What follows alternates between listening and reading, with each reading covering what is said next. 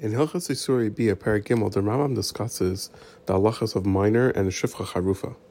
The Rambam begins by saying that if someone has illicit relations with a wife of a minor, meaning the husband is a minor, then even if she was a yavama, the person would be pater.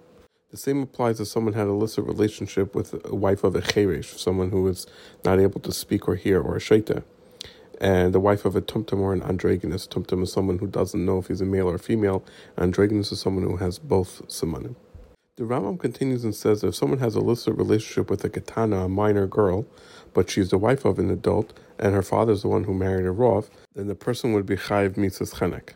The Rambam continues and says that a woman who is the daughter of a kayin that had an illicit relationship while she was married, regardless of whether her husband's a kayin or a yisrael, and even if her husband was a mamzer or another one from the chayav lavin, nevertheless she would be chayiv in sreifa.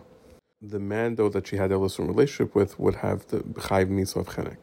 See halachas daled for details of a naira who was engaged. A naira is someone who is from 12 to 12 and a half. The Rambam continues and says that if someone has an illicit relationship with a katana, a minor girl who's engaged in her father's house, then he gets skila and she is pater. The Rambam continues and says that if more than one person had an illicit relationship with this girl, then the first one would get skila and the other ones would be chenek. The Rambam continues and says that if a naira who was engaged is found out that she had an illicit relationship after she went out of her father's house, before she had relations with her husband, then she gets skila by the entrance of her father's house. Anybody else, though, who was engaged would not have that same din, they would get chenek.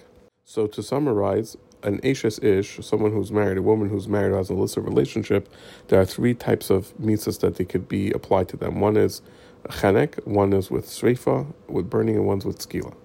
See halachas tests through Yidala for more details. The Rambam continues and says that if someone had a illicit relationship with someone who's considered erva, so one of the arayos, then if a person did it multiple times, the person would technically be chayiv misa multiple times. Obviously, the bezin can only do it once, but let's say it came to a carbon, the person would have to bring a carbon for each time. The Rambam continues and says that there's someone called a shifcha charufa, and the shifcha charufa is a maidservant who's half a maidservant and half of her is freed, because she's not completely owned by her master anymore, and she's mikudeshes to an eved ivri. Someone who has an illicit relationship with this shifcha, it's different than all the other illicit relationships that are mentioned in the Torah. In this case, she would get malchus and he would bring a carbon, specifically a carbon asham. See halacha tezvav for more details. Rambam continues and says that anytime we say by yeshivcha that he's pater from the carbon and she's pater from malchus. But midrabanan, he would get malchus mardus, if they both did it intentionally and they're both adults. The Rambam concludes by saying that if a boy who is 9 years old and 1 day or up that had a illicit relationship with the shifcha charufa, she would get malchus and he would bring a carbon. And this is as long as she is an adult and she had already been married and she did it willingly.